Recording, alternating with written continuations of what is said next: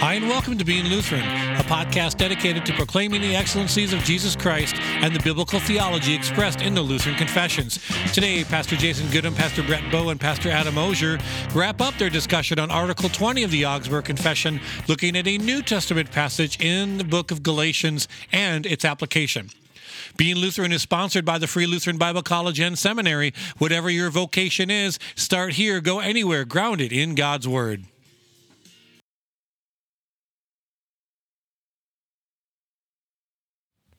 Welcome to the Being Lutheran podcast. I am Pastor Brett Bowe, and I'm joined by Pastor Jason Goodham and Pastor Adam Osier. All right, we're on the New Testament episode as we deal with the 20th article of the Augsburg Confession and its apology on good works. And we're in Galatians 5. Good word, good book. Yeah. Good Luther commentary. Yeah. I really can't believe we've never done Galatians 5. Yeah, me too. Well, we're doing it today. When I get frustrated, I read Galatians and say, Paul got frustrated too. Some strong words in this book, right? We won't get into the Galatians 5 language, but reminder that he opens the book with, if you or an angel from heaven should preach to you a gospel other than what we delivered you, let him be anathema. Yeah. You know, can you imagine if the church today took false preaching and false teaching as seriously as Paul did in the early church? I imagine it's kind of like an angry email. You know, like at work, you send the email and it's pretty docile and you have your formula, but he just drops it and he's like, listen, pal.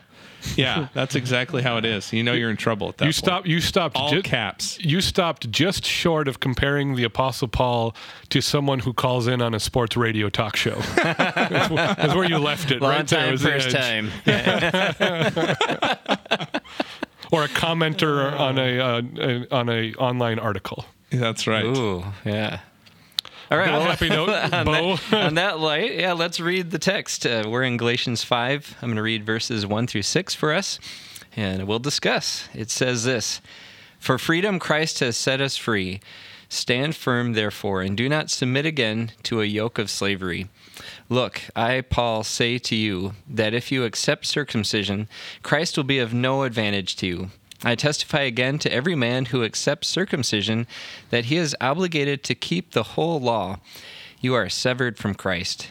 You who would be justified by the law, you have fallen away from grace. For through the Spirit by faith, we ourselves eagerly wait for the hope of righteousness. For in Christ Jesus neither circumcision nor uncircumcision counts for anything, but only faith working through love. Here ends the reading.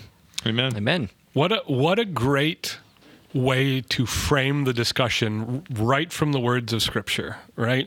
So you start out with this idea of works that are done for the sake of righteousness, to earn credit. Right. And we read that a couple episodes ago when you were reading the first 10 lines or so of Article 20 and all of the nonsense practices that the Lutherans rejected from Roman Catholicism, prescribed fasting, the practice that how the Roman Catholic Church brought about the McFish, the filet of fish sandwich, that is only advertised ever for whatever reason in the months of March and April. And pilgrimages and praying to saints and things like that. The works that are done to earn righteousness, and that's the level Paul puts circumcision on. Right. But then he closes it, and you would think that this would be one of the great crowning achievements of the sola fide movement at the end, faith alone, and it is, but not in the language on its surface, because only faith working through love.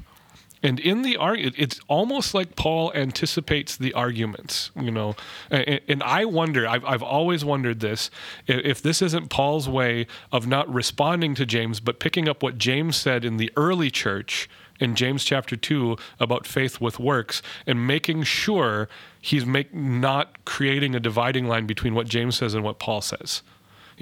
There's always that criticism that James disagrees with Paul and that the Bible isn't consistent. And I think this verse allows us to pair those two thoughts together nicely. Because faith working through love is a faith that produces love for others, again, because it's works that are done in righteousness, not works that are done for the sake of righteousness. Yeah, good. And maybe just to say this too, it's not as if just getting circumcised is the thing, but being circumcised with the purpose of trying to justify yourself. Well, and as of right now, circumcision as a medical practice is adiaphora. It is a matter of freedom. You can choose to have your baby boy circumcised, or you can choose not to have your baby boy circumcised. And there's no theological significance to that. Yeah. Well, thank you for that. Yeah, right. Medical advice.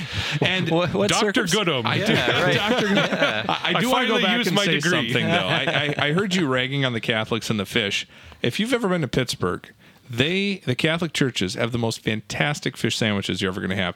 The Catholics have loved me well. They've loved this neighbor well in giving me those fish sandwiches. So I do want to say that we can't completely throw the whole work under the bus, because at the end of the day, I don't know. I guess I don't know their heart. I don't know why they're doing it, but it sure felt like love to me. Well, and let's just clear this up, too, that I was ragging on Catholics and not fish sandwiches, and I'm only ragging on Catholics in good Christian love, in good humor. But I am one of the great lovers of fish sandwiches in all of history. Lent is a fantastic time of year, maybe not spiritually and appetitely. Yeah. See, this is the time I could have used a good word. You were on a roll. I was on a roll. Yes.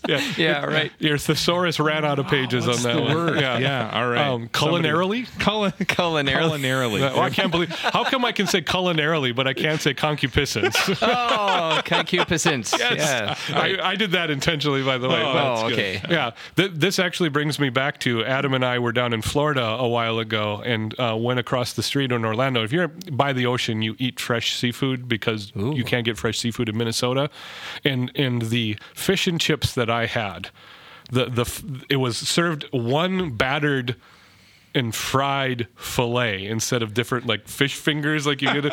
The thing was like off of a 10-pound salmon. He said it was a side of marlin. It's the most massive fillet I've ever seen. It actually curved around my plate. But yeah, anyway, and all in good Christian fun. But circumcision is a matter of freedom and all piety in the church.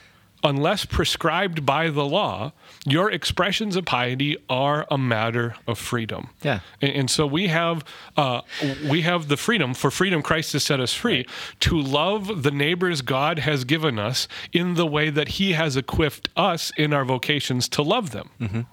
And I wonder too if circumcision is kind of a placeholder for anything that we would insert there.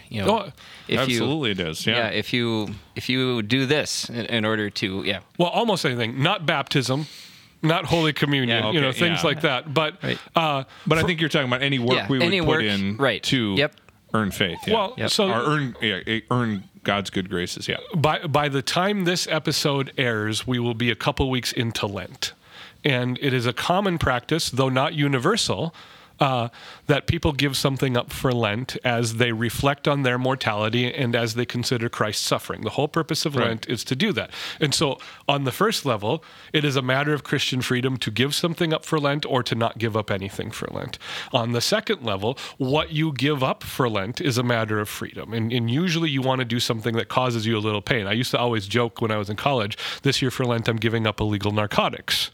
It's not that far, believe me, I didn't struggle with that at all. I would tell people at my church that I gave up smoking for Lent too. Yeah. So But normally I give up something that I'm just accustomed to. Last couple of years I've given up soda. I'm thinking about this year taking the big leap and giving up coffee for Lent, although I haven't decided to do that yet.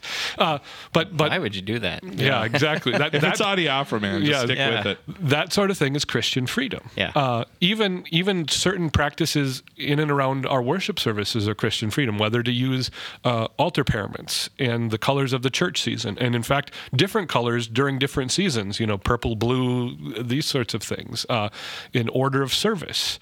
In the point of adiaphora and the point of Christian freedom is not that these things don't matter. We still have this clause to do things decently and in order for the purpose of communicating and applying Christ.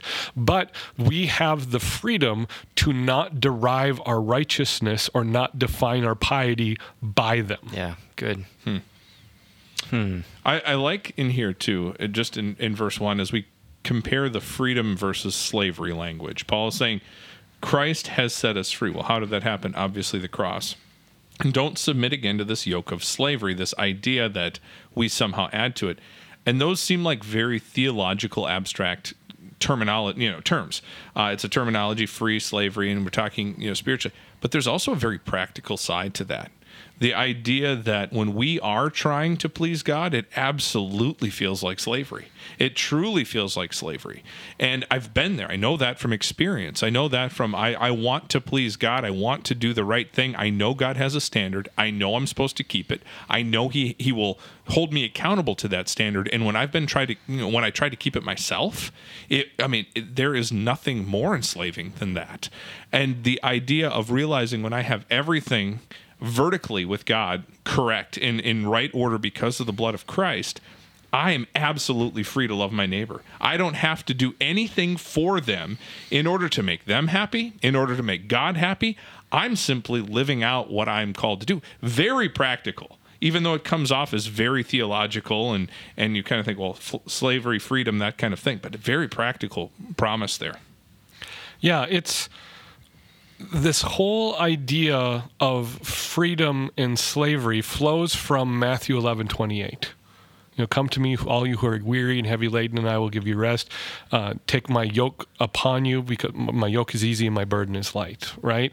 And that yoke, I wonder if we could even a little bit press that clothing image here. I don't necessarily think we want to go too far with yeah. Because a yoke is something you wear, although it's not an article of clothing, but it would demonstrate how something we wear would put us in bondage rather than like that royal robe we talked about last week.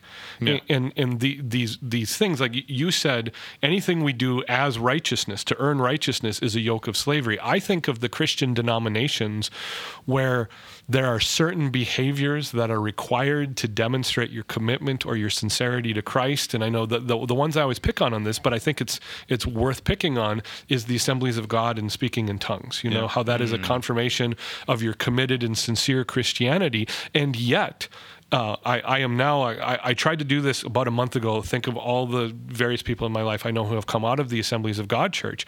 And in fact, every single one of them I know who have come out of the Assemblies of God Church have said when it came to the point where they publicly had to speak in tongues, they faked it. Again, this is not on the one hand to besmirch the gift of speaking in tongues, which is a biblical concept, and we're not going to get into the whole cessationist argument or not, but it is to say that when something that is given in biblical is taken out of place and misused and misunderstood, it becomes a burden, it becomes slavery, so that even something good can be a distraction and a burden for the Christian. Yeah, interesting. And I don't know if this is a complete direct application here, but the nature of the King James only argument as well. Yeah. That was something I grew up with. That was during that time where I just described, where I was under slavery. I was actually told by somebody that I was going to hell when I was reading the NIV version because I had been told the truth and wasn't living in it. And so basically you're equating, part of your salvation, part of living in the truth is to read the King James. And, frankly, and for our listeners, if you read the King James, it's a adequate translation. It's a translation. It's good. You can use that, but there's no prescription of these things. And we all feel that. I think we understand. And one of the things that we get into danger with here in that is people who are either, feeling like they need to speak in tongues or reading a certain, version of the Bible or dressing a certain way. Like you can, Or in our own heritage, coming out of Norwegian Lutheran pietism, right. I have had multiple people in my life tell me that any consumption of alcohol for any reason is sinful.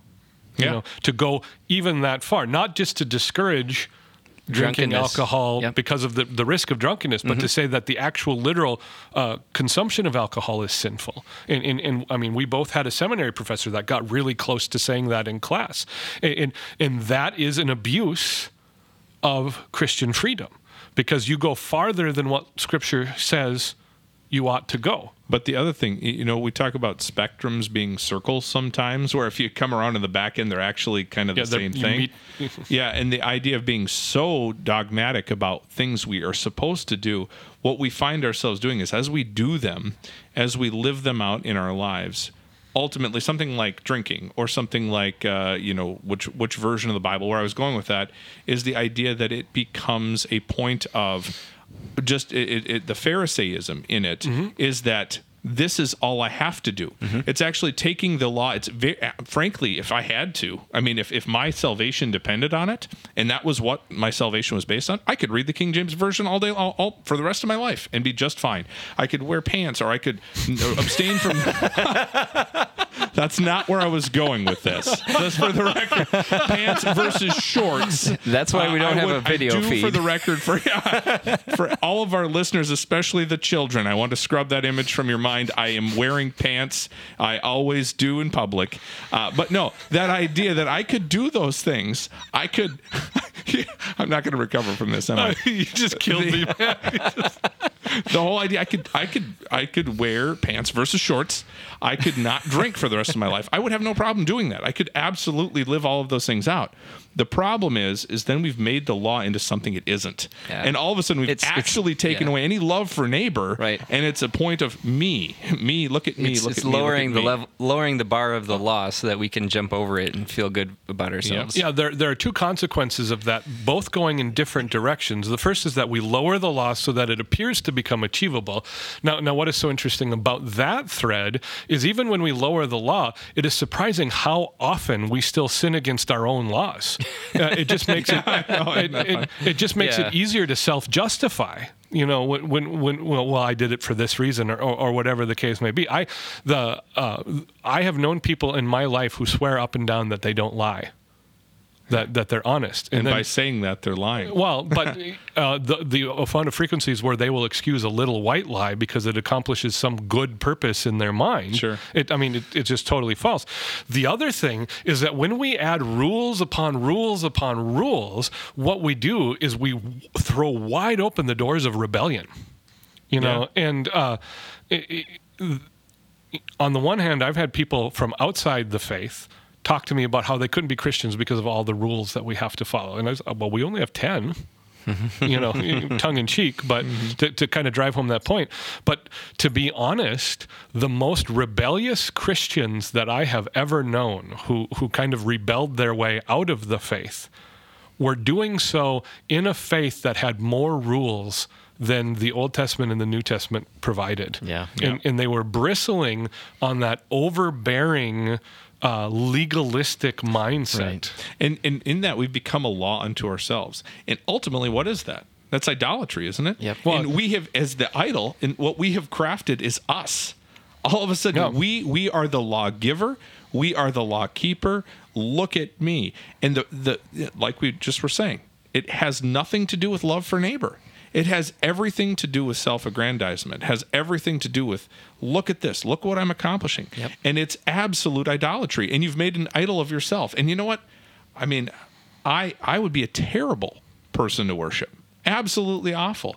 And yet you see the temptation to do that, don't you? You see the temptation to want to, oh, look at me, look at this. I want to do this. I want to look good. I want to be a good preacher. We were just talking about that a while back, off air. We were just before we started recording here about the idea, I want to be a good preacher. And as soon as we start to think like that, as soon as we start to think it's about me, ultimately love of neighbor has exited the room. Yeah, Yep. Exactly. And the literal Greek definition of the term autonomy is self-law. Yep. Interesting. Yeah. Yeah.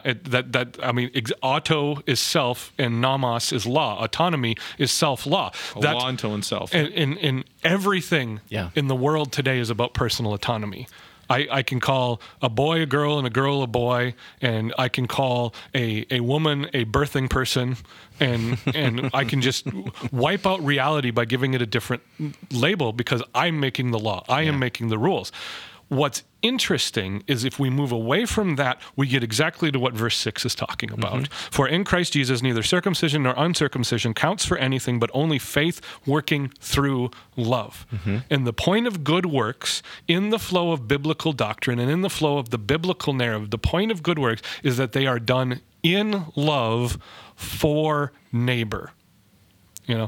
In love for neighbor and out of love of God. Right, you've got those two directions, but I think we kind of overly complicate things when we bring that extra layer in. It's entirely true, but Adam, well, all three of us have taught at the college level here at our Bible college in some way, shape, or form. And having also been college students ourselves, the most important, valuable thing to a college student is direction in life. They want to know what God wants them to do with their lives. They want specific directions. They want specific commandments. It's at the heart of the question, can I do this and not sin?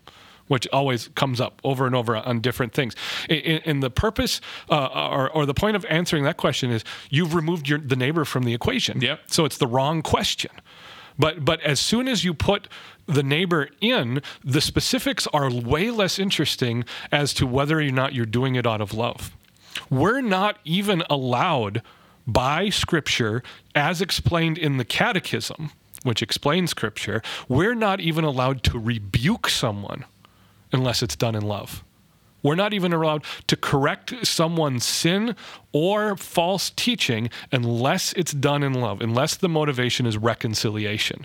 And I think Christians don't think about that we want to abstract and philosophize these things. And what we really need to do is my faith in God here being expressed in my life in love? And then my love for neighbor will then be guided by the actual law that God gives so that I can love them effectively.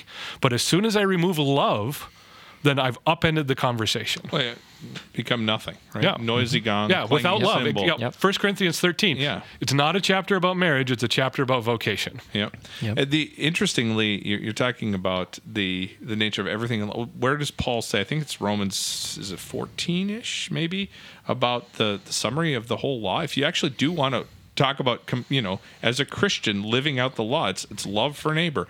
The whole law can be summed up in that one word. Yeah. Love what is good, hate what is evil. That's Romans 12. Yeah. And No, I'm saying the whole law is summed up in love. Yep. The love is the fulfillment of the law. That's the line I'm looking for. Yeah. And to bring it back to thinking of the gospel at work in our lives too, is we love because Christ first loved us. It's amazing how central the idea of love is to our Christian identity, that our vertical relationship, our eternal relationship, identities, and destiny are governed by God's love for us. And then our horizontal relationships, the here and now as we live our lives out, are governed by our love for our neighbor. Yeah, and I want to say something. I know we're getting close to the end of the episode, but when we talk about love, we got to be careful in saying and understanding that love isn't always the feel-good thing. It's not an emotion. Sometimes love is having a very difficult conversation and saying, "Hey, pal, this is what you're doing isn't good. It's wrong, and it's leading in a path that's going to be a problem. And out of love for you, out of my care for your soul, I have to have this hard conversation. Love isn't the idea of whatever makes our neighbor feel good. No, it's what God declares our neighbor needs, and that is governed by our vocations, Amen. The Ten Commandment, and the Three Estate. And Yep. the example I got here, just to round it out, that it's, let's say, Adam, your wife yes, was a doctor. So it's Courtney is a doctor, okay? And let's say Courtney is my doctor. And let's say, Brett, your wife works for Courtney, is a nurse or at the doctor's office, okay? So you have the same person, Courtney.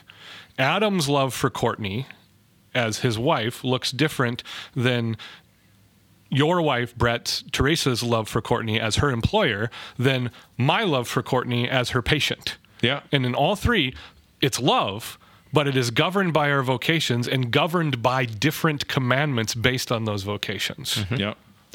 Yeah, I just used the example in class recently on the same point. An executioner. Romans 13. Okay. When it's talking about vocations, of all the vocations, and when God really wants to speak through the Holy Spirit to vocation, Romans 13's there, right? And he's talking about executioner.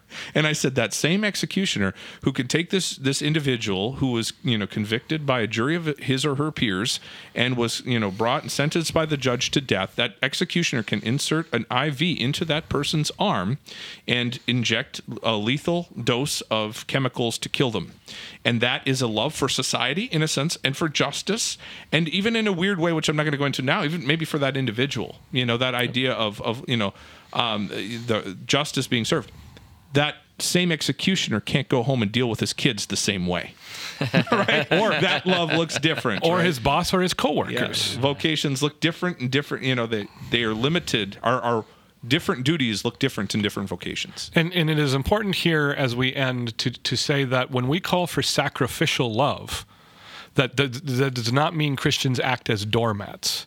And in fact, our sacrificial love, even as we suffer at the hands of others, often looks like we hold them accountable out of love to protect our neighbors.